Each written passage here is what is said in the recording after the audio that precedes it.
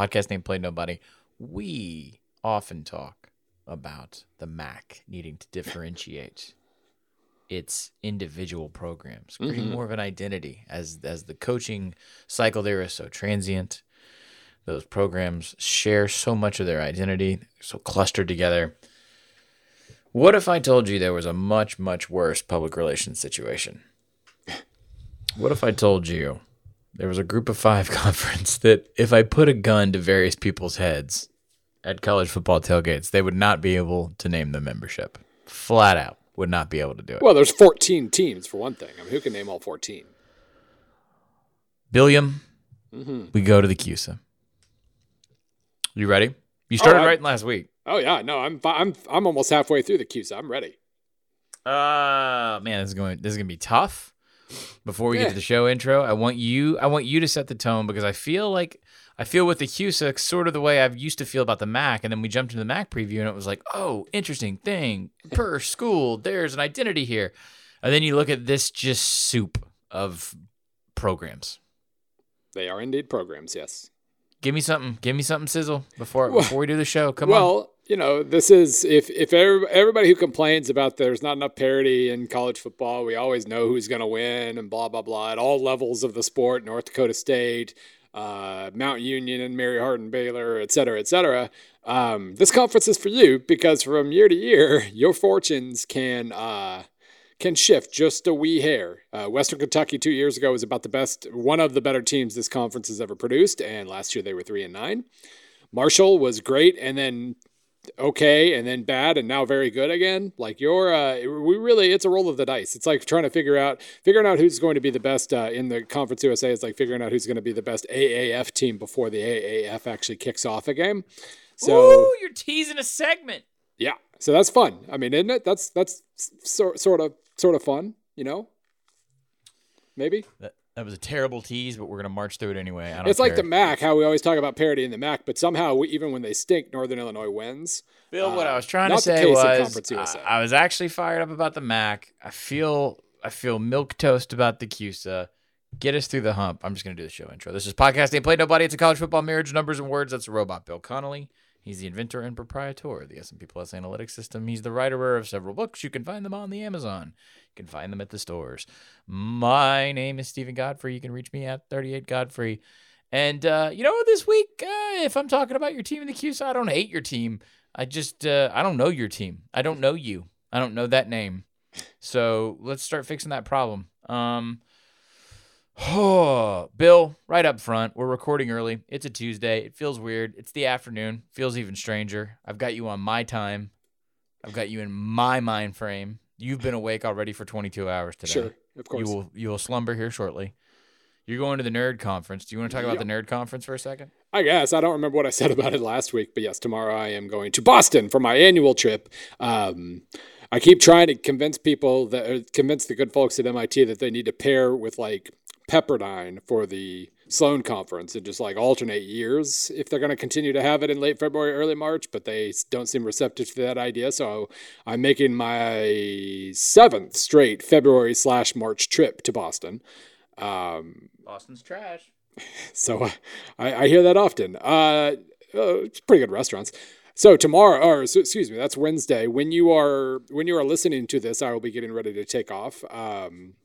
But then Thursday, Google has a little private get together. It is private, unfortunately, invitation, whatever. And I don't know if they post these things online afterwards, but I am giving a presentation about basically watch games like a nerd, I think is going to be the general premise of the presentation at Google, in the Cambridge office at Google. And I'm going to go to eat at a lovely Cambridge restaurant that I haven't decided yet for lunch and dinner.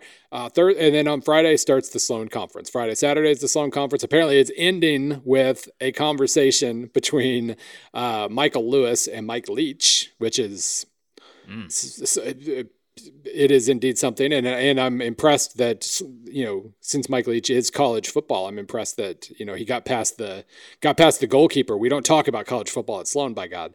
But Michael Lewis and Mike Leach. Yes. I'm trying to figure out which one created the more oversighted, overwrought book in college football. Well, It's definitely Lewis, by the way. There's sure. I mean, the as blind far as side I is a know, pox. Mike Leach didn't cost a journalist his job, like Mike Leach might have. But are we blaming Leach for that one? I mean, there's definitely things we can blame Leach for. Are we blaming Leach for Bruce getting fired? Not at all. But technically, if he and Feldman hadn't written that book, Feldman wouldn't have lost his job at ESPN. Technically. Yeah, Michael Lewis's Moneyball is why there is a Sloan conference, I'm pretty sure. And so yeah. Hey, do you remember the last time we had Feldman on the show? It was a long time ago, and we asked him. Yeah, we don't have guests, so it's kind of hard. We were doing, I don't know, we were doing like a fundraiser or something, whatever. We were batting it around. It was a long time ago, because I remember using my old attic office to do it. It was one of the first few guests we had, and I just remember, even as the guest, Bruce was like, "You've asked me 3 questions about Wyoming." See, this is, the motif was nascent. People didn't know. They didn't get the memo yet. All right. Well, have fun on your nerd thing. Mm-hmm. Does anyone ever get into a bar fight, or do you guys ever, like, I don't know, drag a keg into a hotel suite, or like throw hotel furniture out of a window? Anybody hooking up at this deal? What's going on? I do not. I cannot speak for anybody else. If you're a local drug dealer in Boston and you're like, all right, we got the vending machine convention coming through, and then we got like Pipe Fitters Union 117 convention, like how Vegas drug dealers, like they kind of, or like prostitutes, all of the, casinos, they kind of map their business out by the convention season, right? Do you think in Boston they're looking at the Sloan and they're like, we're gonna have to get more cocaine, Adderall, maybe? I don't know. I'm curious. I want to know what the craziest Sloan party ever was. I mean, or do I have to fly up there and set that bar myself? Well, I mean, you keep getting invited, and you just go like, blah, blah, blah, Boston's trash. Blah, I'm never going to Boston again. But who invites me to Sloan? Well, me a couple times. Our friend Justin Moore, TF Gridiron, always throws. I actually deflected this year's invitation because I knew you wouldn't come. But wait, so the people who put it on invite me? Well, no, just other nerds. My friends invite me. I invite you. Really? Yeah. Are you saying this on the podcast, or is this one of those things where, like, in real life, you're like off, when you don't have a microphone, you're like, that's nice, but he's an asshole. Well, I mean, that's basically what I told my friend Justin this year. It's like, he's not going to come. Brr. Well, I mean, it's also the issue of the company sending 2 people to the nerd talk. Granted, I will say, like, in my 30s are now over. But in my 30s, if I were to rank my top... Whoa, did I miss your birthday? Yeah, like months ago. Oh, okay, cool, but not this week? No, not this week. But okay, my 30s are over, and if I were to rank my 30s hangovers, last Sunday, the Sunday after the conference in Boston last year was probably in the top 5. So you guys do go get a little smash? Well, it's a bunch of people who only see each other once a year, so yeah. What are we doing here? We going out to clubs, dancing? No, there are places that sell this food like pizza and salted meats. Just like a bunch of quants on MDMA and gambling, slamming canned beer, dancing to Euro house music. Gamblers love numbers, and so there's that aspect too. But anyway, yes, I drank a lot of whiskey. Let's put it this way: I didn't get messed up last year on Busch Light. It was Whistle Pig that really kind of messed me up. So y'all are torty-assed about it. Yes. But drunk is drunk, and I ended up with a skinned elbow, and I have no idea how I ended up with a skinned elbow. When I got back to my hotel room. So it's nuts in Boston in late February. I kind of think you've been playing me the whole time, and the nerds are actually throwing down really hard. The nerds can drink. Like, let's not mess around. All right. I'll go next year. Show up with 2 suitcases of Natty Light, a baseball bat with a nail through it. There's a Trader Joe's right across from the hotel, so you can just who needs Natty Light when you can get their lovely Trader Joe's. No, real talk. That beer that they sell for like $3 or whatever. Don't drink that. Simpler times. I've had that. Don't drink that. The plus is it's like 6.8% alcohol, so you're drinking 2 in 1. That is the only plus. Yeah, you're drinking 2 in 1 at least. All of the negatives involve dry heaving. I think there's actually like I think there's a suspicious amount of either like lead or nickel in those things. But I do feel like my odds of hangover this year aren't that great though, because I have Bud Elliott's secret weapon that he introduced me to in weed, Costa Rica. Well, not that one, the other one, the liquid IV, like the stuff that like quadruples your hydration. Apparently do half of that before going out and the other half after, and you're good. So, so I've got that going for me. I've become a connoisseur of bad alcohol. I came all the way around. My dad did that too. He's like, I don't care anymore. I got a sixer of Pabst the other day. You want to come over and have some? Yes, I will drink it. I'll drink it. What do you call a suitcase? Is 18 to 24. I can go through a 12er of High Life in the dead of a southern summer. And I think it's just your hydration levels are basically the same if you're sweating, so it's fine.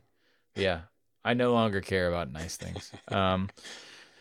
That's just middle age beating it out of me, but also I don't want to pay $150 for like a bottle of whiskey wearing a bow tie or some shit. It's so good. CUSA.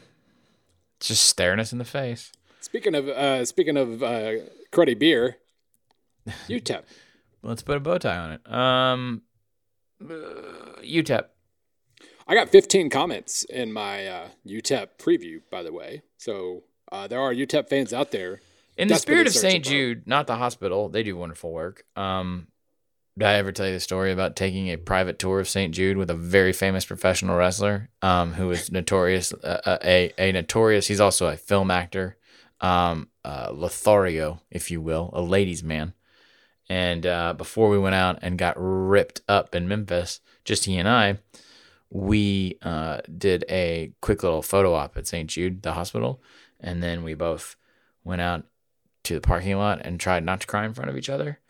And then a young nurse came by and recognized him. And then that sort of shook us out of it. And then he was like, "Whew, that nurse was hot." And I was like, "Yep, that was it." And we swallowed all of our emotion and went back to being misogynist. And it was helpful. It was helpful in that moment.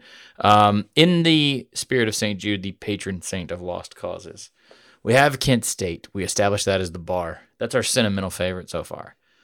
Kent State or UTEP? Well, I mean, Kent State did the whole, like, we're going to go up tempo and wing it around and hire a bunch of 30-year-olds. That's like, there's an energy level to the Kent State's moves that you have to kind of enjoy.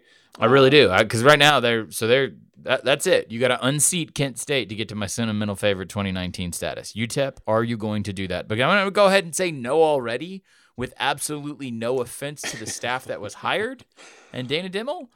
But yeah. Was this? I know we had a year -1. We didn't have a year 0. We had a year -1 at UTEP, and so you can't glean much out of it. But can you sell me on this being inspired in any way?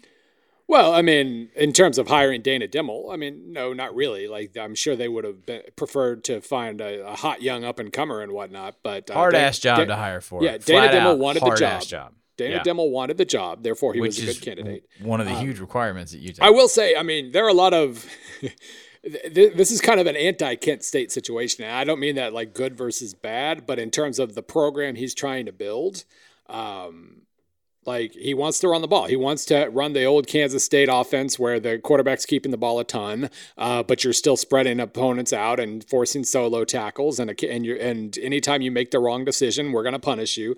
And he's got a nice big offensive line. Just signed some JUCOs.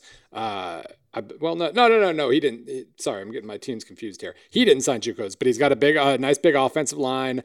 Freshman guard was honorable mention all conference last year. They just signed like a strangely awesome like mid 3-star running back named Deion Hankins, who I guess is from El Paso, and they kept him home. He had a couple of power conference like Arkansas. I think he had an Arkansas offer and a couple of others, but they kept him at home.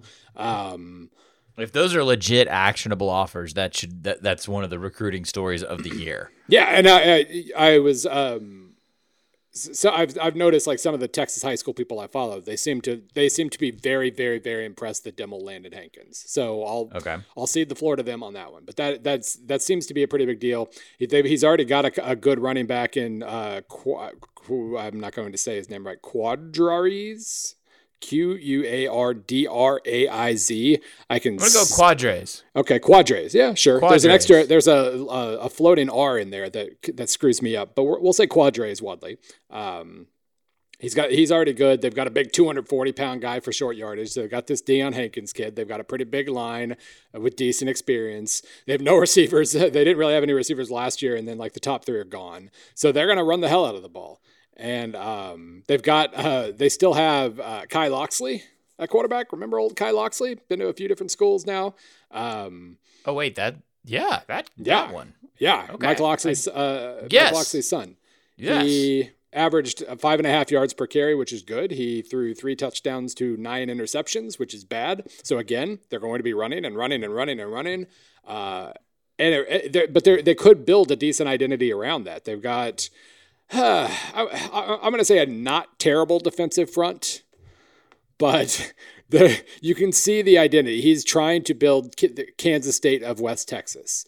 Mm-hmm. And, if you're talking about being outmanned most of the time, but still winning games, that's not the worst model to follow. It is not nearly as exciting as Kent State, but that doesn't matter. He just has to do it well. And I'm not going to say he won't do it well. Can't say he's going to succeed, but they should be reasonably okay this year and then pretty good next year. Threatened for 6-6 bowl eligibility.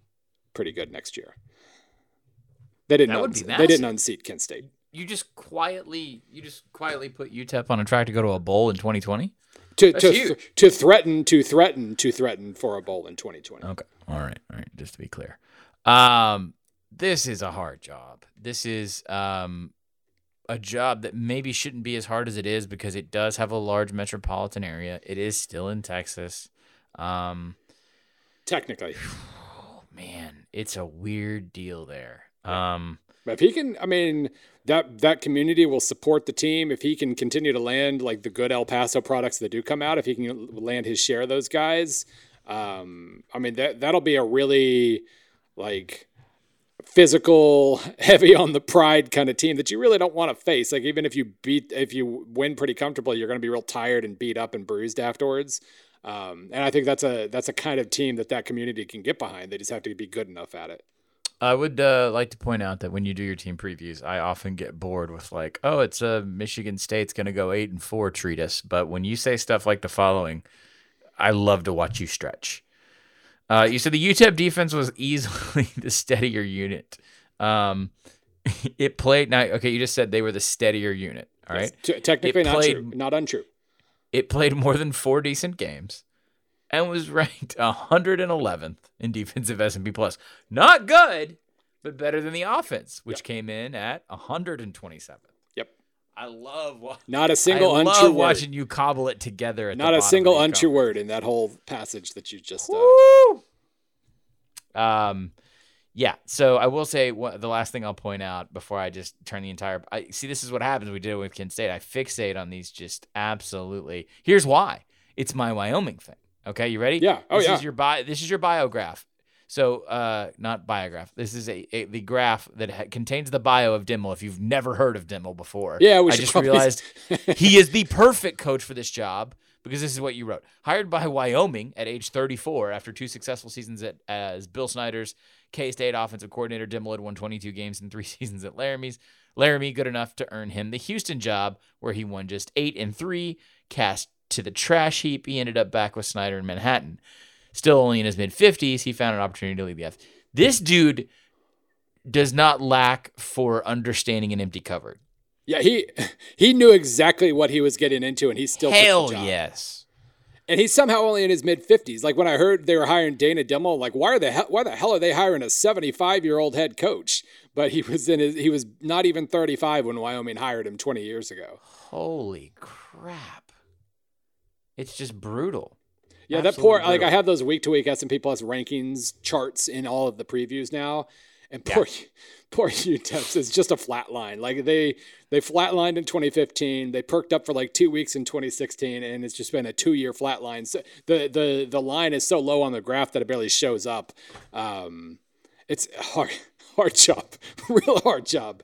But he seems to be piecing together the identity he wants, and they still have to meet a certain baseline of talent, and we'll see. A couple of things here. We're going to jump around. this isn't in any particular order, but we have Charlotte, we have UTSA to talk about, we have Rice to talk about. This show will go up on Wednesday. Western Kentucky. We have Western Kentucky to talk about. We so roughly about half. So we're gonna do this the same way we did. Kind of spread it over 2 episodes to talk about, and not by division or anything like that. We'll just talk about the Cuse over 2 episodes. So this is an ass end episode, and I love the ass end episode. Oh God, yeah. I'm an ass end man. Year 2 of Rice Stanfordization. I get everything that Rice is doing, and I think it's a very good thing. Doesn't mean it's gonna work. I just want to talk about UTSA for a second. What happened? Yeah. Do you know that I flew to San Antonio 2 years ago and was halfway through assembling this big profile on Wilson? Because here's the deal about Frank Wilson. We just pocket UTSA for a second. The profile was half finished mainly because his agent was how do I say this diplomatically? A huge dick. And was really hard to deal with. And so, unfortunately for Frank, who I think is a good head coach, he got frozen out. The problem was also I was trying to go and get a higher level of access to Frank because I had earmarked UTSA as program on the rise, rising star, guy who was going to get an SEC job. If you don't know Frank Wilson's the king in New Orleans. I'm not joking. This guy is one of the most qualified, sharpest recruiters in the history of the Southeastern Conference. This dude has made miracles happen and understands how to recruit, and not just in New Orleans, it's just flat out an amazing talent evaluator. Kind of looked like he was going to get the black assistant coach ceiling thing where he was stuck as, recruiting coordinator, running backs coach for a while. Gets this job. You look around San Antonio, it makes sense. You can make it happen there. You got a good facility. What happened? What happened?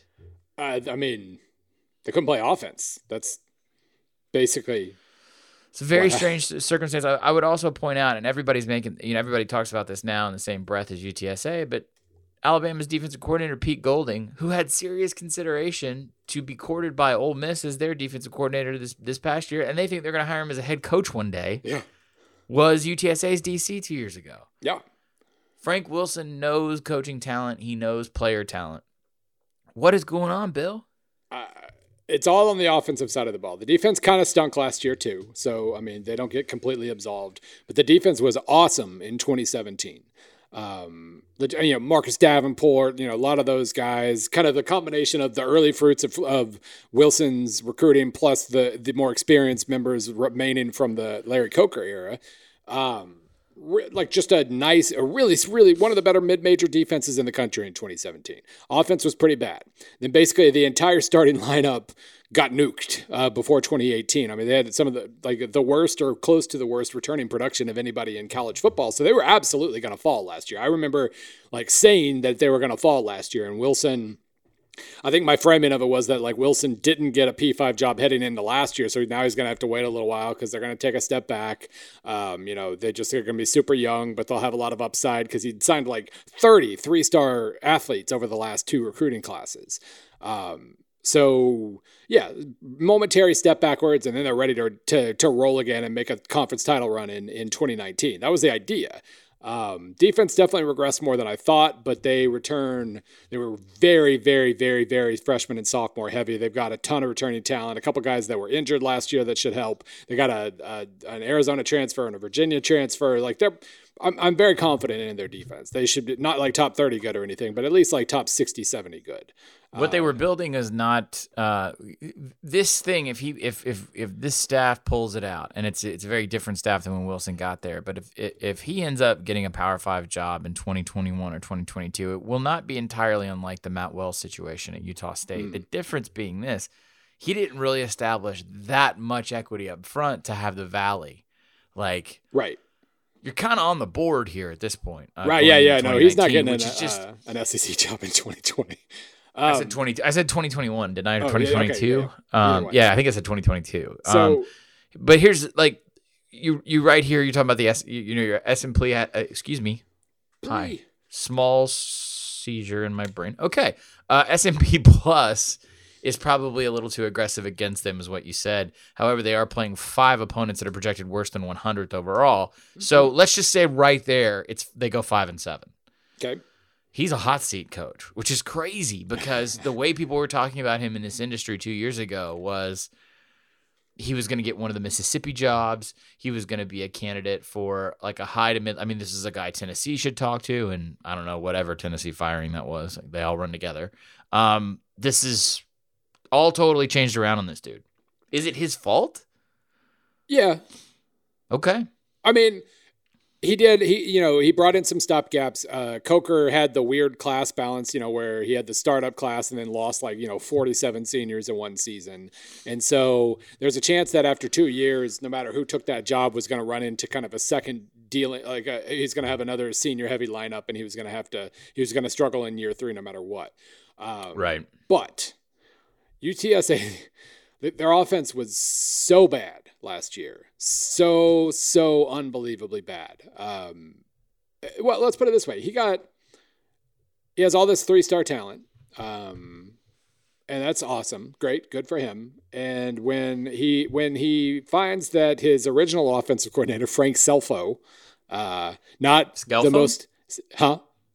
Oh, no, that's Chris Scelfo. I'm sorry. No, Frank, his dad, I believe. Former Tulane coach when Wilson was it's Scelfo. Yeah. Okay, He became the tight ends coach for the Falcons for a brief period. Yeah, so he was the offensive coordinator. A nice old hand to run the offense. Didn't work. So he leaves after 2017, and Wilson brings in Al Borges to run like a freshman heavy offense with no bell cow to lean on 25 times a game. Like what? The cooler, Al Borges. The cooler. So it is his fault. Like I can't. Like he's made quite a few uninspiring offensive coordinator hires, a couple of them anyway, and he wasn't able to solve the class balance issue. Had a really young lineup led by Al Borges, and it was. The only thing you can say about it is that it was better than Central Michigan's historically bad offense. Like that's the only offense they had that they were better than last year. And I mean, now he hires the guy he should have probably hired as OC last year, Jeff Castle. He was basically really young. He was like a GA at LSU when Wilson was there. He brought him in and immediately. Good recruiter. He was a position coach. I guess Wilson thought maybe he wasn't experienced enough to get the OC job, so he brings in Al Borges. But now he's basically said, "Yeah, I screwed up that one. So here are the keys, Jeff. Go save me. Go save my tenure here." Young guy, smart, has Auburn experience, LSU experience. I would say he was Chad Henney's backup in 2006 at Michigan. So for what that's worth, but the only positive spin here is number one, he does seem like he's got a pretty good mind and probably should have had the job last year. And number two, they got competition. They've got competition at every unit, no proven entities whatsoever. But Lowell Narcisse, the old LSU quarterback, he's there now. Athletic sophomore Frank Harris. You're doing great, baby. Just keep going. Just keep selling me on this. Athletic quarterback who probably would have started last year, but he got hurt. So, chances are their quarterback play is going to be better than it was last year when it was historically terrible. Lots of 3-star prospects at running back and receiver who might suddenly remember they were 3 stars. He added a couple JUCOs on the line. You have to spin this just to convince yourself that they're going to have a top 120 offense. Defense is going to be good, but he has not figured out the offense, does not seem to have a plan for offense other than, be more talented than the other team and push them over. Mm-hmm. And that doesn't really work at UTSA. So yeah, if he is done in, it's because he ended up taking on a lot of the right characteristics as his former mentor Les Miles and a lot of the wrong characteristics of his former mentor Les Miles and didn't seem to adapt offensively with the times at all. Okay. Well, I mean, I don't have a way to spin this other than I'm very interested to see what kind of leash he gets at UTSA because they were so high on him and the equity was there. I don't know. It's going to be a very interesting year in a very mundane sort of way, and that we're talking about a 4 or 5 win team here. So maybe they're projected to win 3, so 5 would be overachieving. That's how bad their offense was last year. Okay. So let's move on to a very, very slow but very, very good plan. Okay. If you've never been to Houston, Texas, or if you've been to Houston, Texas, it's a big place. You might not have gone everywhere. You got this school, Rice. Mm-hmm. Very nice part of town. Very affluent, high-dollar private school. Wants to stay relevant in Texas college football. It's funny because we talk about the SWAC changing and the Big 12 and who was left and CUSA, and we always talk about it in terms of like SMU and Houston. You still have Rice. I mean, you have Rice here. So they bottomed out, and I don't think David Bailiff is to blame. In fact, I know he's not. I think it was very much a symptom of the fact that Rice is a hard place to recruit to. Rice is not necessarily for being in some ways. Rice is rich, and in other ways, I think in football ways, they were not funding their program the way they needed to, especially in Texas, especially with U of H, across town. So, if you're gonna go the Stanford route, and I'm sitting here in Nashville, Tennessee, like a mile or change away from Vanderbilt, so I've heard this spiel before. You can't go 1-to-1 in terms of the Stanford model or plan. It doesn't work. The Stanford plan is unique to Stanford. I believe that. It's like saying we're going to do the Michigan thing. That's why like the Michigan tree would go all these places and not work. So you have to adapt to your environment. That being said, if you're looking for a long-term rebuild with the circumstances that Rice affords you, this is not the worst plan in the world. Right. Fair to say? Yeah, no, I mean, it's built on, smart guys being able to handle like complicated game plans. It's built on being more physical than the other team, which you can always try to be when you're not as talented. It's, physical competition, physicality, competition, just all that stuff that goes into a lot of these bad programs. It kind of goes into what I just said about UTEP. They can certainly try to pull that recipe off, and Houston is fertile enough that they can find smart kids who can play good football. I do think this too. As a private school, it's a little bit different. You can manipulate certain circumstances in recruiting. It's not like you have a hard and fast standard of like the service academies, right? Right. You can get these kids qualified, and the way to do it, I've heard this story at Vandy, I've heard this story from Northwestern coaches, is identify early, stay on them the entire time. As early as you can identify them within the rules, the bylaws, and the NCAA, you do it. You identify the talent when they're freshmen and sophomores, and you just stay on them. I think what you could do at Rice potentially is that you could cluster in a Stanford-type approach to the level of talent that's in Texas and trying to appeal to not even 1%, 0.5% of kids who want that sort of Stanford experience and then stay in state. I then think you can go about recruiting on the margins in terms of qualification, kids who are getting no looks from the Texas schools who want to stay at home and not go be a defensive back in Iowa or a defensive back in Minnesota or all the other schools that come in and recruit Texas. You could make a living there. You could, because you do still have the city to recruit to. Everything I'm telling you, and you're about to tell me in terms of looking at the numbers of this team, it takes a long time. Yeah. This takes a long time. And it really is. I mean, you said it wasn't David Bailiff's fault, and that's basically true. It was just basically that, I mean, he didn't leave Mike Bloomgren a whole hell of a lot, but it was one of those situations where this is just a job where you're pushing the proverbial boulder up the hill, and the moment you stumble, you're run over, and it's over. And eventually, you're probably going to stumble, and that's what happened to David Bailiff. But one of the interesting things that stood out to me with how Bloomgren ran his roster last year was I think he used the redshirt rule as much as he possibly could. He had two different redshirting quarterbacks, gave two different redshirting quarterbacks some playing time. This kid, Wiley Green, ended up going 45 for 88 for 621 yards while redshirting. And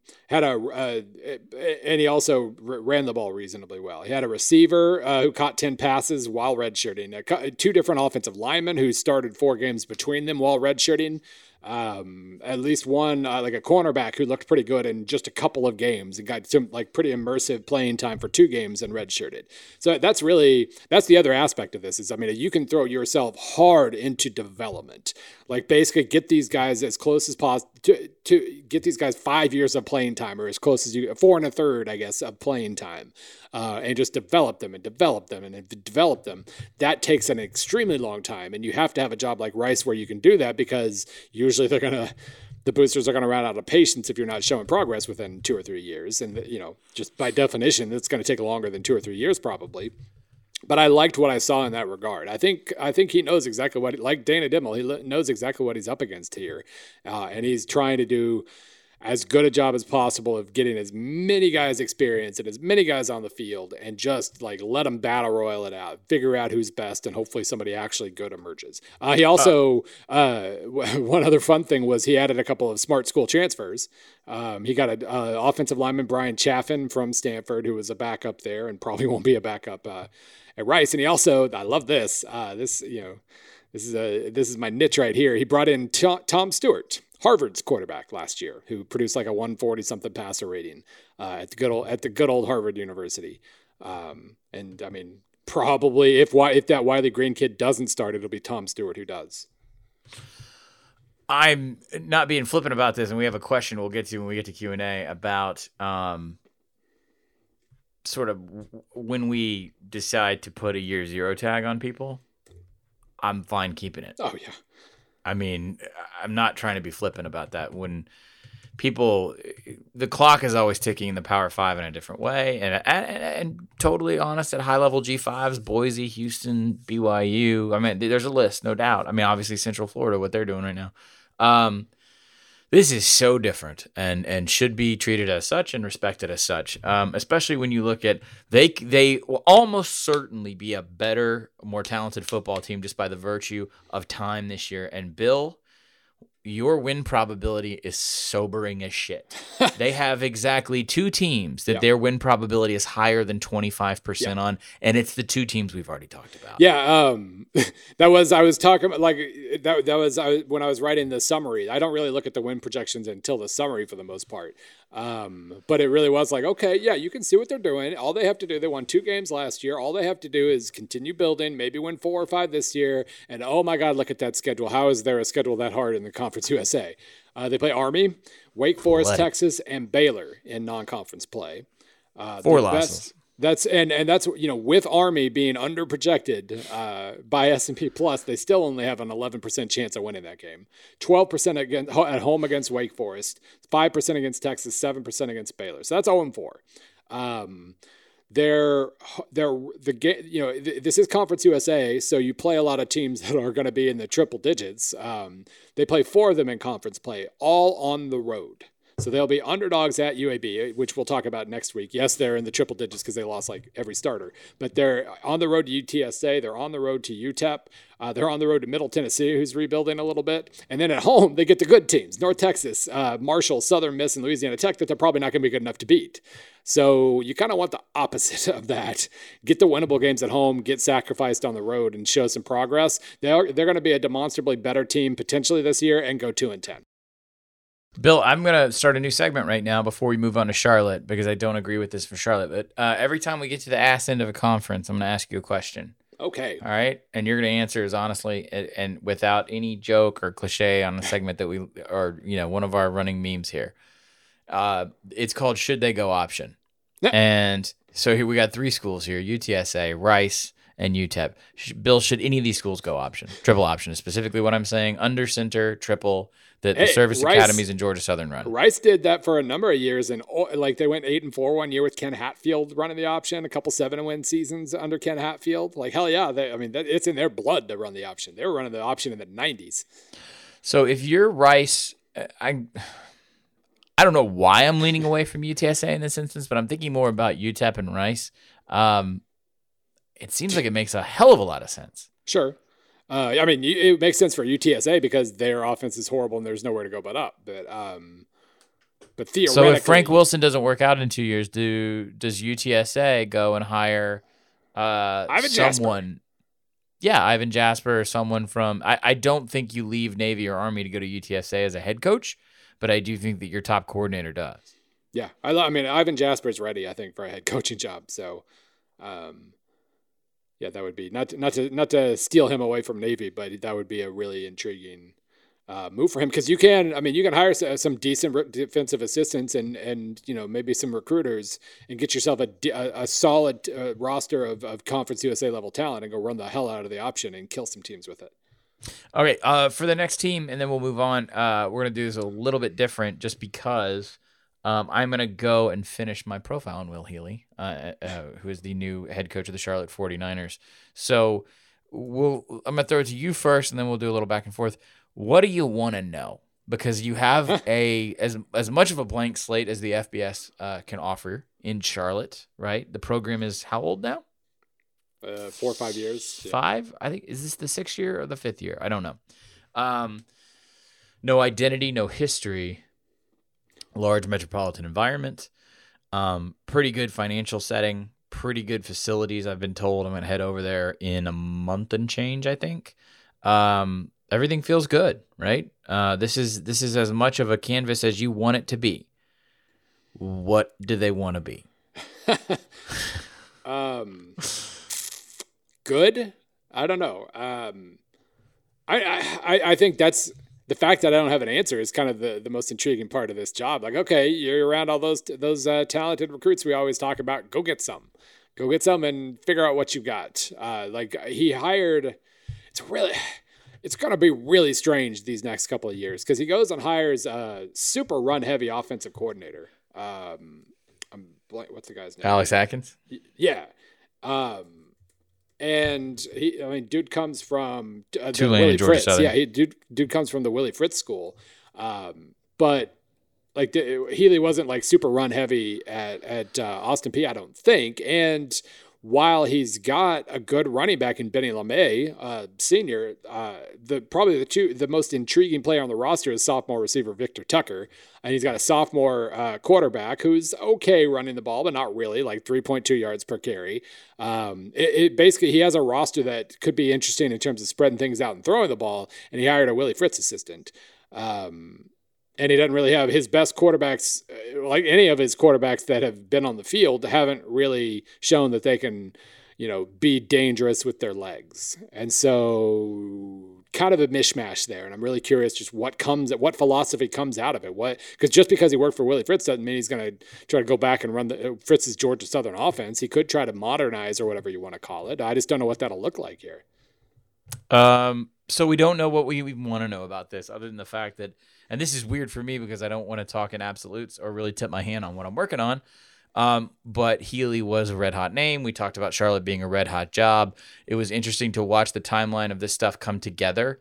Obviously, Mike Houston is something we can talk about, right? James Madison, head coach Mike Houston, just duffed it. In the history of duffs, I've never seen one quite like this. If you've already forgotten, James Madison was in the quarters or semis, Bill. Do we remember? I think it was the quarterfinals of the FCS playoffs. I think it was quarters, yeah. Had verbally agreed in principle to become the next head coach at Charlotte, and then just sort of, locked up, froze out. I don't know what verbiage you want to use, but basically left Charlotte hanging because the Eastern Carolina job had become available. Bigger job, I think bigger paycheck. Job that he wanted that was, I don't know, whatever. We'll do Mike Houston when we get to Eastern Carolina. Big pivot moment for Charlotte. Not exactly. I don't know if they were ready to sell Will Healy to the world. Then they sort of had to get in the Will Healy business. It's going to be very interesting to see these first 6 months in this first season here. I don't want to say anything else because I'm working on something right now. I'm really the class balance. I mentioned class balance with UTSA. It is a thing, and explain class balance. Well, just in terms of like not having to where like you're senior heavy one year and then you stink the next two, and then you're senior heavy and pretty decent one year, right. And then you want to flow here. You want to be pretty good every year in terms of experience and not have to restart all the time. The passing game for Charlotte this year, like I said, sophomore quarterback, sophomore receiver. The number 2 receiver is also a sophomore. Like there's a lot of 3-star freshman and redshirt freshman in the receiving core. So a couple of interesting other sophomores. Like the passing game is extremely young and interesting. The rest of the lineup is senior heavy. Benny LeMay is a senior. They have their most experienced. Their left tackle's a senior. They brought in NC State grad transfer Philip Walton. If he starts, that's another senior. They might have three senior starters on the line. Might have 3 senior starters on the defensive line. 2 senior starters at linebacker. 3 or 4 senior starters in the secondary. So basically, he could take a nice step forward this year with all this experience. And I mean, anything is a nice step forward really for Charlotte, and then start over again next year with a really interesting passing game and a whole bunch of sophomores everywhere else in the lineup. So it's gonna, it might take a little while for the stars to all align here and him to get all the pieces he needs, especially, like I said, the identity of his offensive coordinator and the talent at hand. I'm just curious. I do not know what to expect from their offense. Okay. How you feeling about it? I feel like it's going to take him a couple years, but I feel like he knows that and he doesn't care. Like, he took the freaking Austin Peay job, so he's not scared. No, I mean, that is one of the reasons I was intrigued by the individual in the story, was that job is one of the deadest of ends. I know it's an FCS job, so it doesn't get the kind of play that we've given like Kent or UTEP on this episode, but his ability to get Austin Peay functional was nothing short of remarkable. Right. So, the fact that they went 5-6 last year and everybody's like, oh, that's still fine. Like, he went 13-10 in 2 years and they're like, oh, he's a miracle worker. It's a bad job. It's a real bad job. Before we get into questions, Bill, I'm going to put you in an uncomfortable situation and just put myself in my normal situation because you are underprepared to talk about what we're about to talk about, and I live that way. Well, you've also completely forgotten Western Kentucky. Oh, did you want to do them now? I thought we were going to preview went up today. Oh, yeah, okay, all right. So Western Kentucky is going to fall into a different bucket, and that is, I have a thing going. I'm not even going to say what about, that sort of tangentially involves Western Kentucky. But here's what I can say before you talk about the football things. Mm-hmm. A head-scratching coaching change. Yeah. And then that's really all I can say about Western Kentucky right now, unless you want to talk pure football. So help me here. Well, yeah, I mean, they fired Mike Sanford after 2 years, paid him a $1.2 million buyout, and then basically hired Mike Sanford. That's the best way to describe the situation. So, I mean, like, we don't know. Hey, let's do this. Let's pause. Let's pause for a second, because 2 years ago, I was watching a war machine of offense at this program. Yes. I can say this, that bringing in Mike Sanford, it's hard to hit, blackjack 3 or 4 times in a row. You talk about this all the time, that hiring coaches is really, really hard. Yep. It's way harder than we think. And there was a streak at Western Kentucky, and part of that streak was that Jeff Brom came in underneath Bobby Petrino. Phrasing. And of course, Willie Taggart before that, but Petrino comes in on the 1-year deal, transitions out, goes to Louisville. We know how that ends. Brom comes in, builds upon what Petrino had kind of done, and I think more in principle. And then they went a very different direction, culturally, attitude-wise, choosing my words carefully, and also the football parts, Bill. The football parts. I've talked to Western Kentucky people, and the way Brom and the way Mike Sanford run their offenses was totally different, and you felt it immediately. And we, I think I've done the stat 1,000 times too. How many games did they win? 20-something in 2. What is it in 2 years? They won. Yeah, they won 23. A lot. They won a lot of games. 23-5 over 2 years. Yes. Which is really remarkable, because honestly, I think if you would have put Western Kentucky in some of these circumstances or situations that UCF beats their chest about, I think they would have whipped some ass. Those were good offenses. They were crazy good. And like, they're playing in front of 13,000 people and no one knew about it. And then, we're all in the Jeff Brom business now in college football media because of what he did at Purdue and the teams that he beat Ohio State. But he's been doing this for a while. To make the turn that they did into Mike Sanford, It just didn't work. And we talk about this all the time. There's such a shorter leash on these programs. I mean, the fall is quicker and worse when you're at these G5s. It just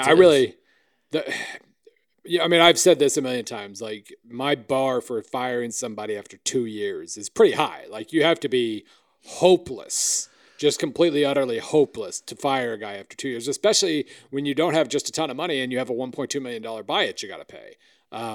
That's a lot of money at Western Kentucky. And the fact that they fired him, it was like he had gone 0-12, and they were really, really bad for about the first half of last season, maybe 2/3. Yeah. They improved, but it was like a 2 or 3 game sample. So, I mean, I get it. Like, I wasn't amazingly optimistic heading into 2019, but it was his second year, and he's a first-time head coach, and he really he had a lot of self-inflicted wounds that first year. I do think he kind of, I mean, there's change, there's doing the things you want to do, and there's also kind of like change for change's sake, like to prove that you're in charge now or whatever. I felt he did a little of that, and that's rarely good. But he's a first-time head coach. He's a young guy. He was there 2 years. He recruited reasonably well. And what's funny is I wrote this in the preview. He was coaching like he assumed he was getting a third year. He redshirted most of his better recruits from last season.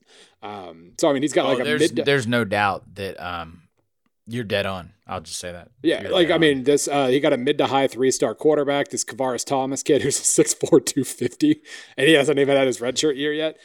He came in, I don't think he threw a single pass. He ran like 6 times. He redshirted, but they didn't try to, they weren't trying to paint a picture of, hey, look, we're okay. Look at all these freshmen playing. They redshirted those freshmen, and you just kind of assumed that he did not realize he might get canned. So in theory, Tyson Helton now benefits from that. He's basically Mike Sanford with Western Kentucky on his resume.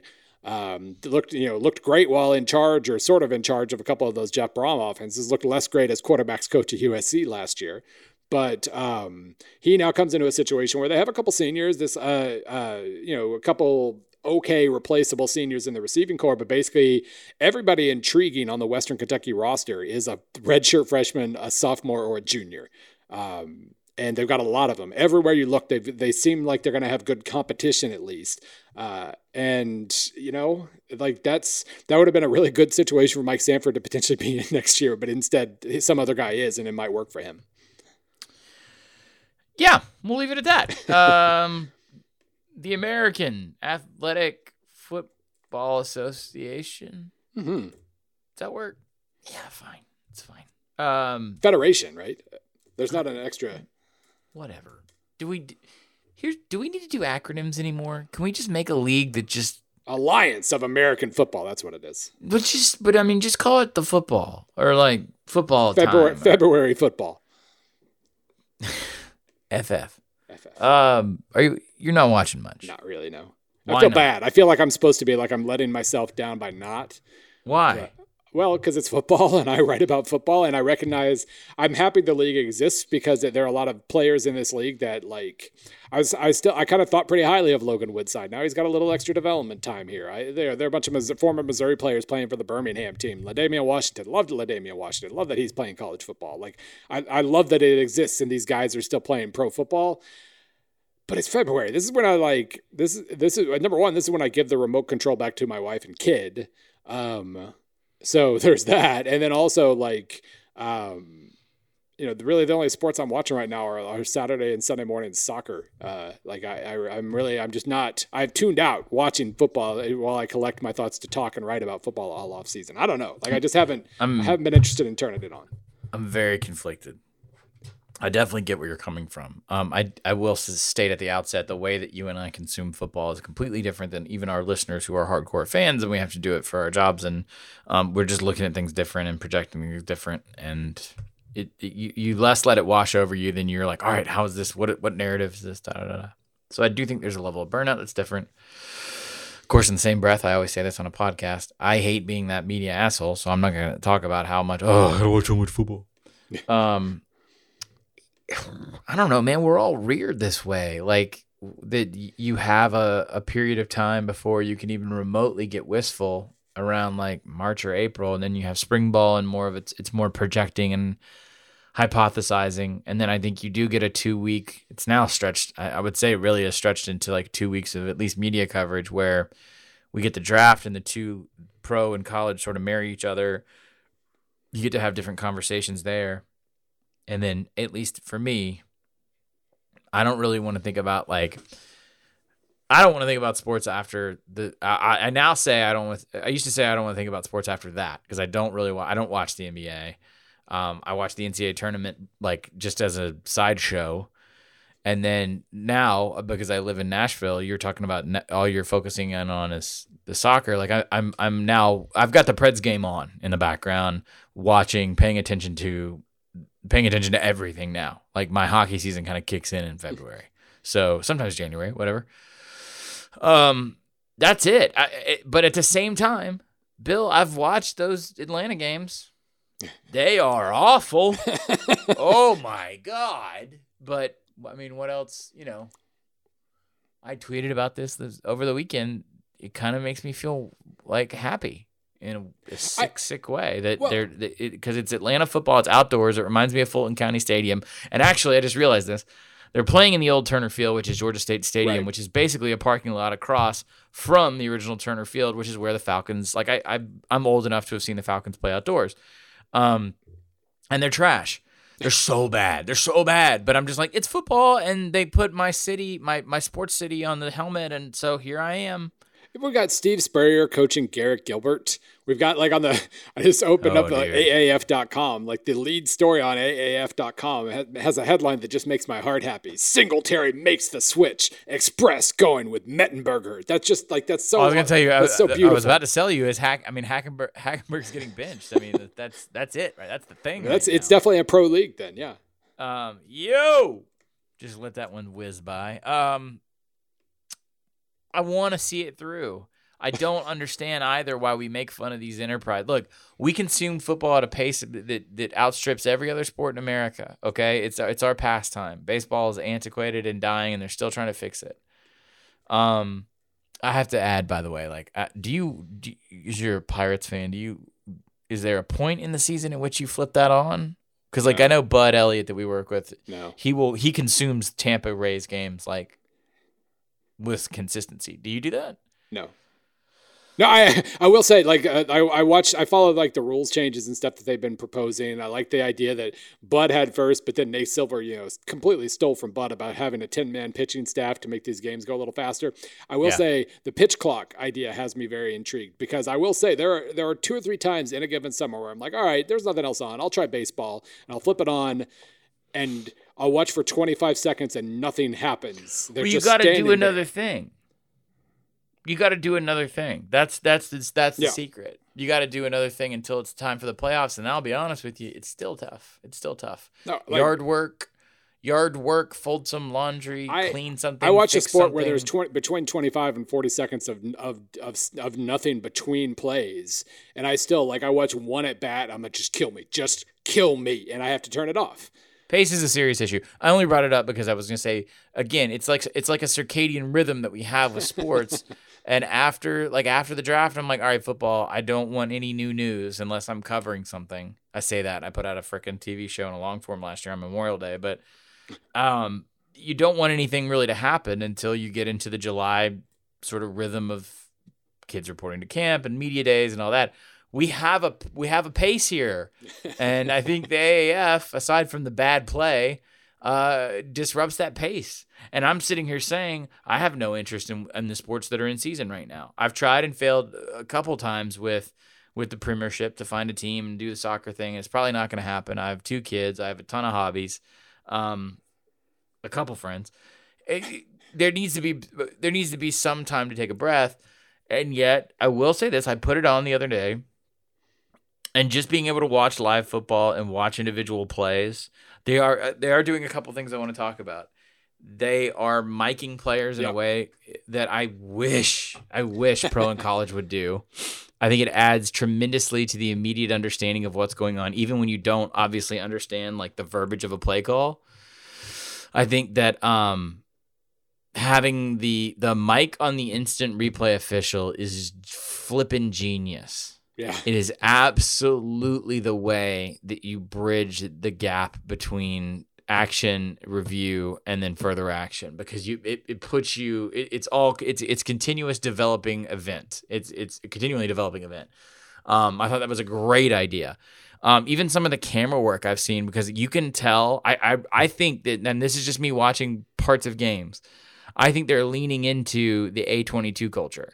I really do. And I'm seeing a lot more vertical stuff on plays. And if you're going to have if you're appealing to hardcore, the 15% of the larger pie of football fans in February, it's probably the A22 people, of which I am having. I always hated vertical and hated A22 as a viewing experience until, because I mean, you're weaned on television the same way we all are. Then you go to games, and then I would sit in film rooms with coaches, and I would learn in bursts, because I was like walking into a 501 foreign language class, and then by the third or fourth day you're like, oh, okay, I get it now. And the way that they process it and the way you're able to look at individual matchups and things, vertical's so much better. It's 1,000 times better.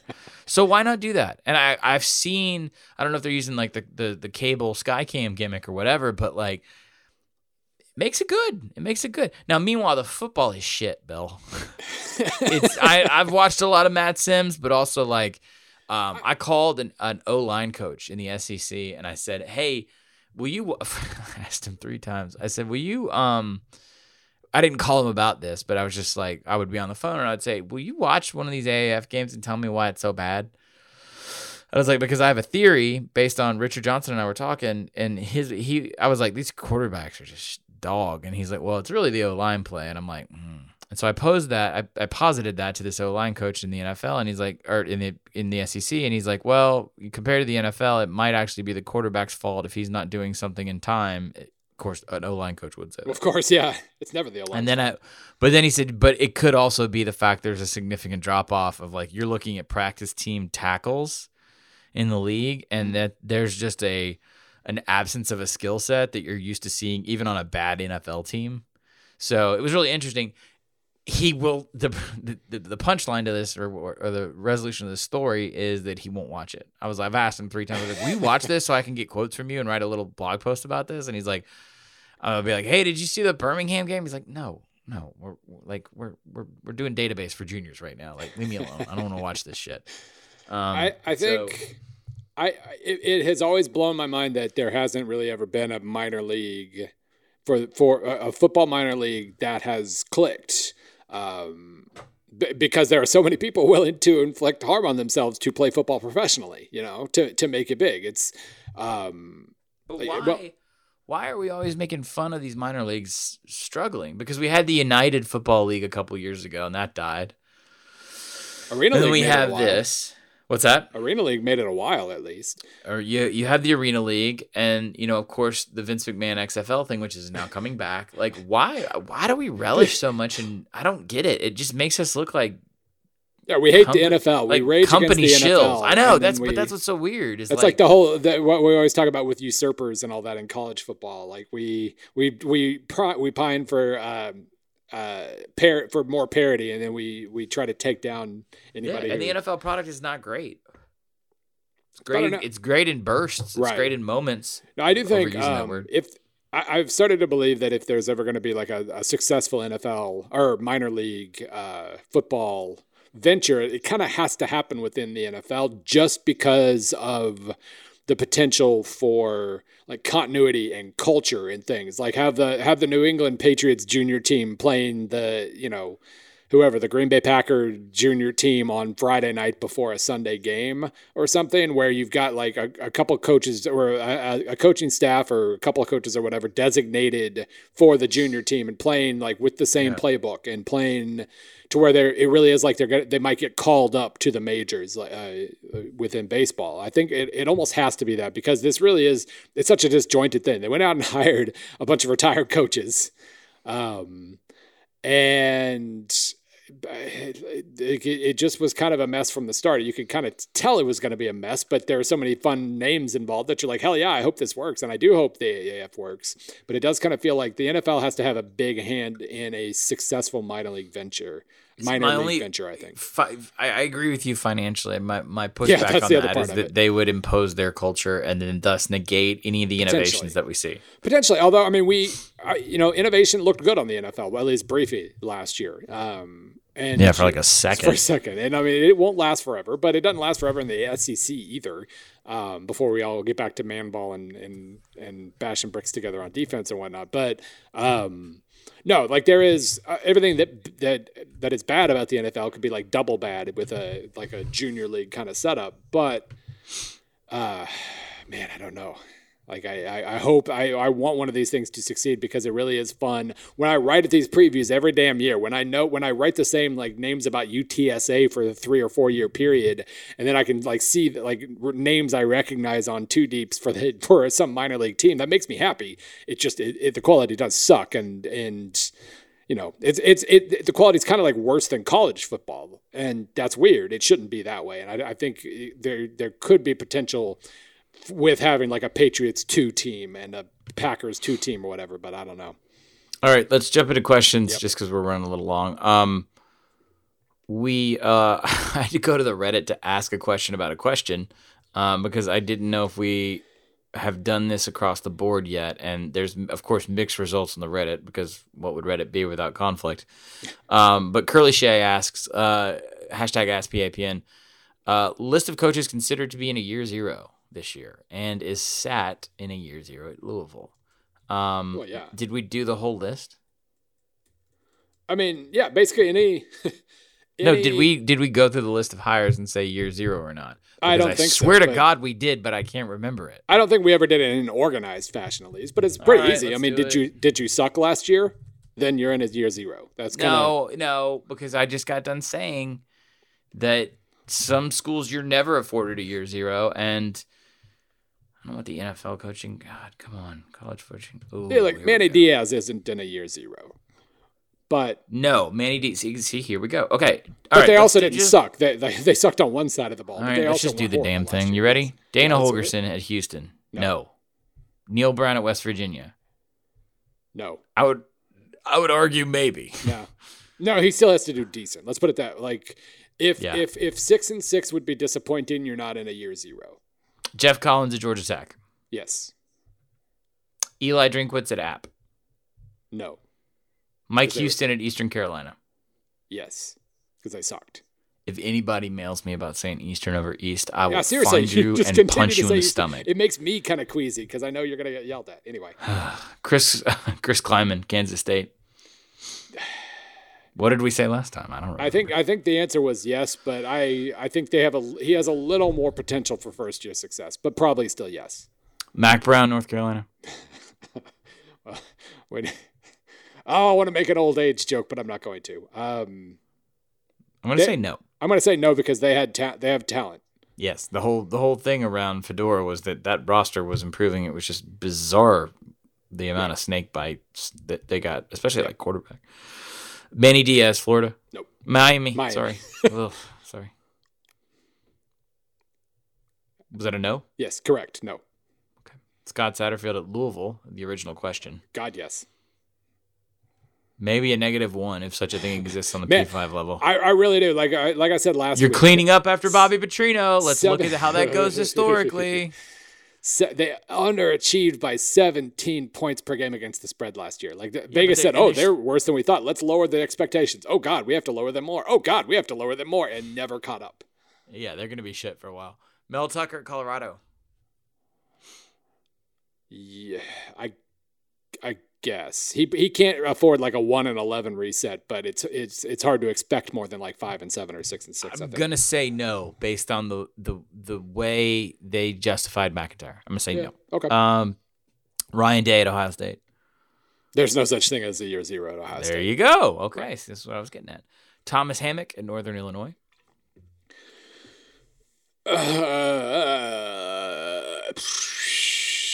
I guess we did not imply as such during the MAC preview that we did 2 weeks ago. We did not really say that there was. I think if they NIU fans were kind of a weird brand of frustrated with Rod Carey. Like if they stink this year, but they show promise on offense, and suddenly you have a young core that emerges, I think they'd be okay with that. But he's not. I don't think he's allowed to just say, like, I'm burning the two deep down and playing a bunch of freshmen. I'm just gonna say no. Yeah. Jim McElwain in Central Michigan. Sure. I mean, I'm gonna say yes. Yeah, they were quite bad last year. Spavs, Jake Spavital at Texas State. Yes. Gary Anderson at Utah State. No. Which makes that an even more annoying hire, but God. Will Healy at Charlotte. Yes. Yeah, big time. Les Miles at Kansas. Yeah. Okay. Rod Carey at Temple. No. Matt Wells at Texas Tech. No. Tom Arth at Akron. Hell yes. Yes, of course. Chip Lindsey at Troy. No. LOL Offler at Bowling Green. Whatever. I'm not even going to answer Bowling Green. I guess Walt Bell at UMass. Yes. Oh, yes. Very much so. Hugh Freeze at Liberty. No. The answer's no, weirdly enough. God doesn't take yours off. Tyson Helton at Western Kentucky. We just got done talking about right. him. No. That's the whole point of that thing. Right. Michael Locksley. Oh, geez. That's a weird job.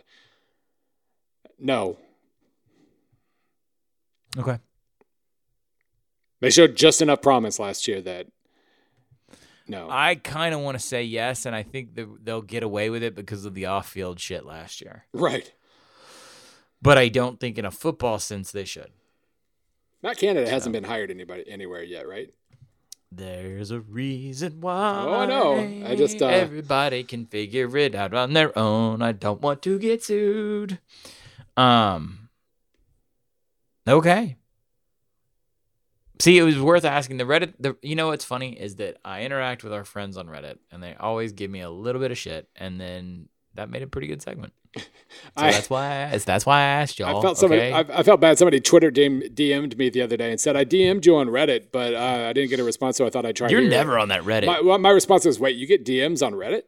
Yes, I'm on I go and run around and have fun with the Reddit occasionally, but if you DM me on Twitter, it is going into somewhat of a void. Especially if you were asking me a question for this show, hashtag at me with the hashtag. Otherwise, that's how I'm going to collect most of the questions. Right. All right. We're long. We'll go ahead and do a little bit of question asking, and then it's just so busy stuff in college football these days. We're not going to be able to help but go long.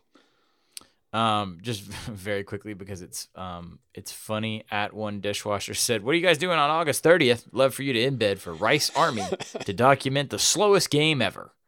/ fastest game ever. Nerd question. Yeah, exactly. That's how it should be phrased. Nerd question: does S&P Plus adjust for a game with like 3 possessions each half? No. Okay. Well, yeah. I mean, it's tempo adjusted, so it's based on success rates and all that. But then why is Army 80th? Well, go ask our friend John.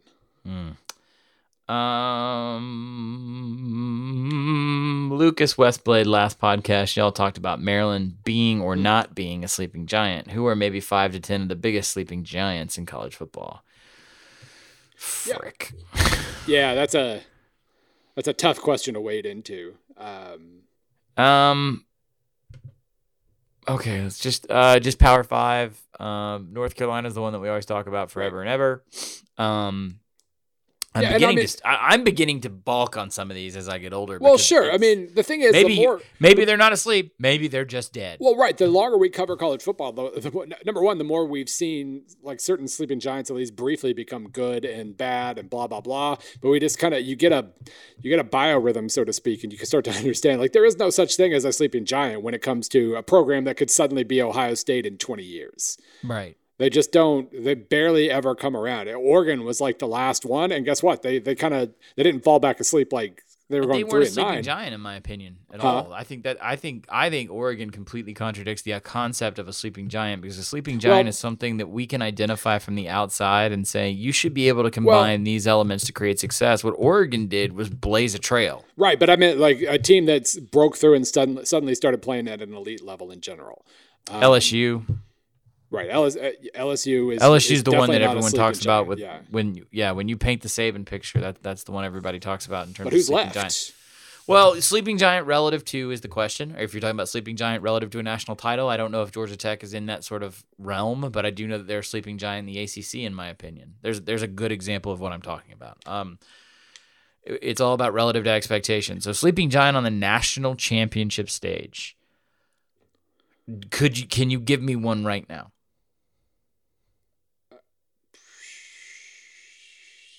Theoretically, UCLA.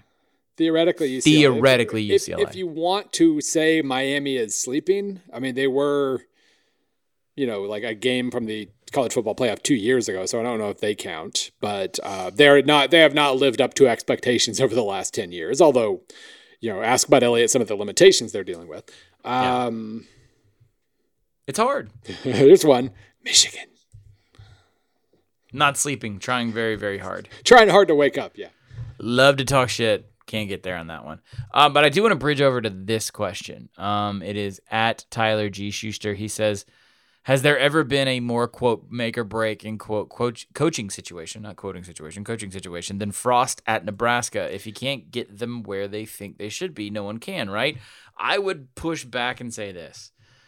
I do think Frost will improve them, inarguably. I think the issue at Nebraska was all the stuff at Nebraska. I think there was a lot of self-inflicted wounds at Nebraska in the non-football corridors of power, of the way the university's led, about the expectations. I've heard this for years. They thought this thing was a latchkey operation and that the world was going to bend to Nebraska, and it turns out you have to evolve and change with the times. And so I think Frost is going to get it done, or at least be better. I don't know if Nebraska's ever winning 2 national titles in 4 years or whatever, but I do think that they can be better. Are they a sleeping giant? In that they've done it before and haven't for quite a while, sure. They did fall asleep. I mean, that's kind of that is sort of the way we talked about LSU and Saban and all that. In fact, I'll go ahead and give them sleeping giant status because one of the things that Saban did was come in and start to put things in categories and organize things that had nothing to do with football. Everything from admissions to recruiting to aesthetics to the way the university marketed itself to booster relations. And that's the kind of stuff that Nebraska, I don't think they're so much disorganized as they are kind of stuck up their own ass 20 years ago. Right. And the whole make or break, I mean, really anything besides like Alabama sacrificing its dignity and waiting 2 months to convince Nick Saban to save them. That was a make or break hire, because if he couldn't do it, then you do start to wonder if anybody can for quite a long time.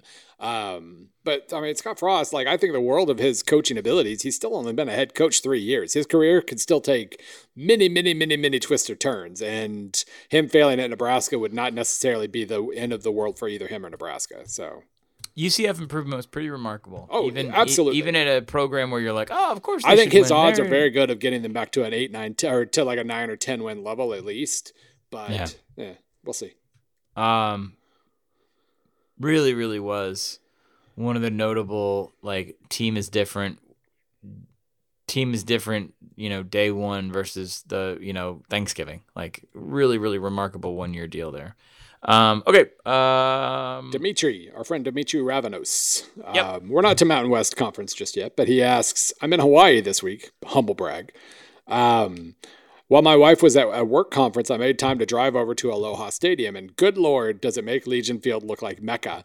Their disadvantages on a national scale make sense, but can Hawaii even compete facility and resource-wise within the Mountain West?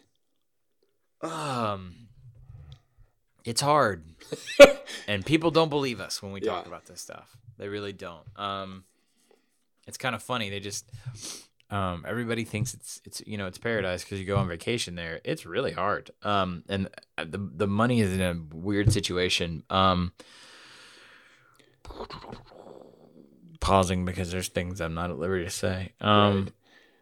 That program needs some mainland influence in the administration and fundraising but marketing kind of side, where you preserve the identity and the culture, the actual culture, and that you then maybe set a higher expectation with some new buildings, perhaps, for the football culture part. I think Rolovich is doing it as good as anybody Rolovich is a can. great hire for them. Yeah, I mean, Rolovich is doing it. He struts around with a screw you attitude. Yeah, and I think honestly that's a front to absorb a lot of criticism, right, and protect the rest of that program. Oh yeah, absolutely, and that's part of the reason it's good. But he does, like, in their best moments over his 3 years now, it really has been just basically a very much a chip on shoulder kind of effect, and that works really well there. June Jones, like, Hawaii is a good school for, like, creating an identity. Like, they kind of need that. But for all the attention that June Jones's teams had for Colt Brennan and all the offense and all that, their defense also played pissed off. Like, just physical, mean, kind of dirty. Like, they had that identity to go with that high-flying offense, and those were really super fun teams. But it's just hard. Like, teams like Hawaii are why I love college football so much, just because there's so many just incredibly unique jobs. Like, NFL jobs, like, yeah, like the Patriots organization is different than whoever, but it's still an NFL job. And they almost become interchangeable at most places within the NFL. But there's no interchangeable with Hawaii. It is its own thing. UTEP is its own thing. Boise State is its own thing. There are so many weird, just unique schools, and I love it. But I just don't have an answer. I don't know what you can do there to be consistently strong. It's always going to be hard. We can leave on this one. It's a fun one. I'm curious if you know off the top of your head. Nicholas Kranz asks, has there ever been a team with a wider gap between preseason S&P offense, 125th, and defense, 5th unit rankings than next year's Cal team? That's a good question. I wasn't prepared to answer that, so I don't know. Is there anything we can think of? Well, I mean, it is funny. Like, there are always going to be the Michigan States and Cals, because I always get I've stopped responding 120? to sure. Well, yeah. Michigan State's kind of patented that, I think. But they're always, during the season, you'll get somebody like a 120th in this and 10th in this, and I'll always get fans that, has there ever been yeah, there has been. It happens. It's mind-blowing when it's happening to you. But let's see here. What are the biggest gaps for next season? I'm opening a spreadsheet and talking and filling space and filling space and filling space while open the spreadsheet already. Jesus. I can't really even think of something you had Ole Miss, right? Yeah, Ole Miss was kind of the reverse Cal. Yeah. They play each other this year. That ought to be fun. Come on. I bet it exists somewhere with the Big 12, right? Well, Texas Tech one year, something like that. Let's see. Okay, the biggest difference is this year. We do have, right off the bat, we've got good old Oklahoma with their 55 spot difference between offense and defense. The hell? Come on, Excel. A lot of good air here as we round out this show. I would venture to guess that the answer is going to lie in the Big 12, but in reverse. Now, as far as the being that insanely dominant on defense and that just bad on offense, I think that's the rare combination. Absolutely. Because if you think of all the good defenses in college football the last couple of years, they're usually associated with some well-meaning offenses, at least. Georgia, Alabama. I'm trying to think.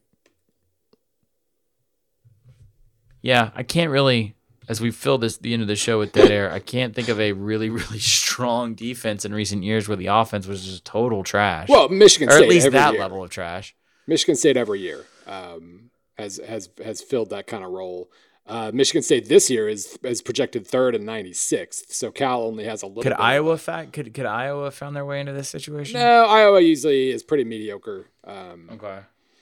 So the biggest gap. So we've got Cal at 5th and 125th. We've got Northern Illinois at 19th and 120th. That's pretty nice. 19th defensively. Northwestern is 21st defensively and 100th. Southern Miss is 24th defensively and 116th. Did not see that coming. Northwestern, that's a good one too. On the other side, you've got Houston projected 11th on offense and 118th on defense. Okay. Accurate. Yeah, not bad. Here's my favorite one. Vanderbilt this year projected 22nd offensively and 91st defensively. Derek Mason. Wait, what? Yeah. Man, that's weird. Yeah. Toledo. Well, then you've got your run of the MAC teams. Toledo's 33rd and 107th. Ohio's 34th and 109. UNLV out in the Mountain West is 38 and 121. So yeah, five and 125 or whatever is rare. But there are plenty of teams that have only kind of figured things out on one side of the ball.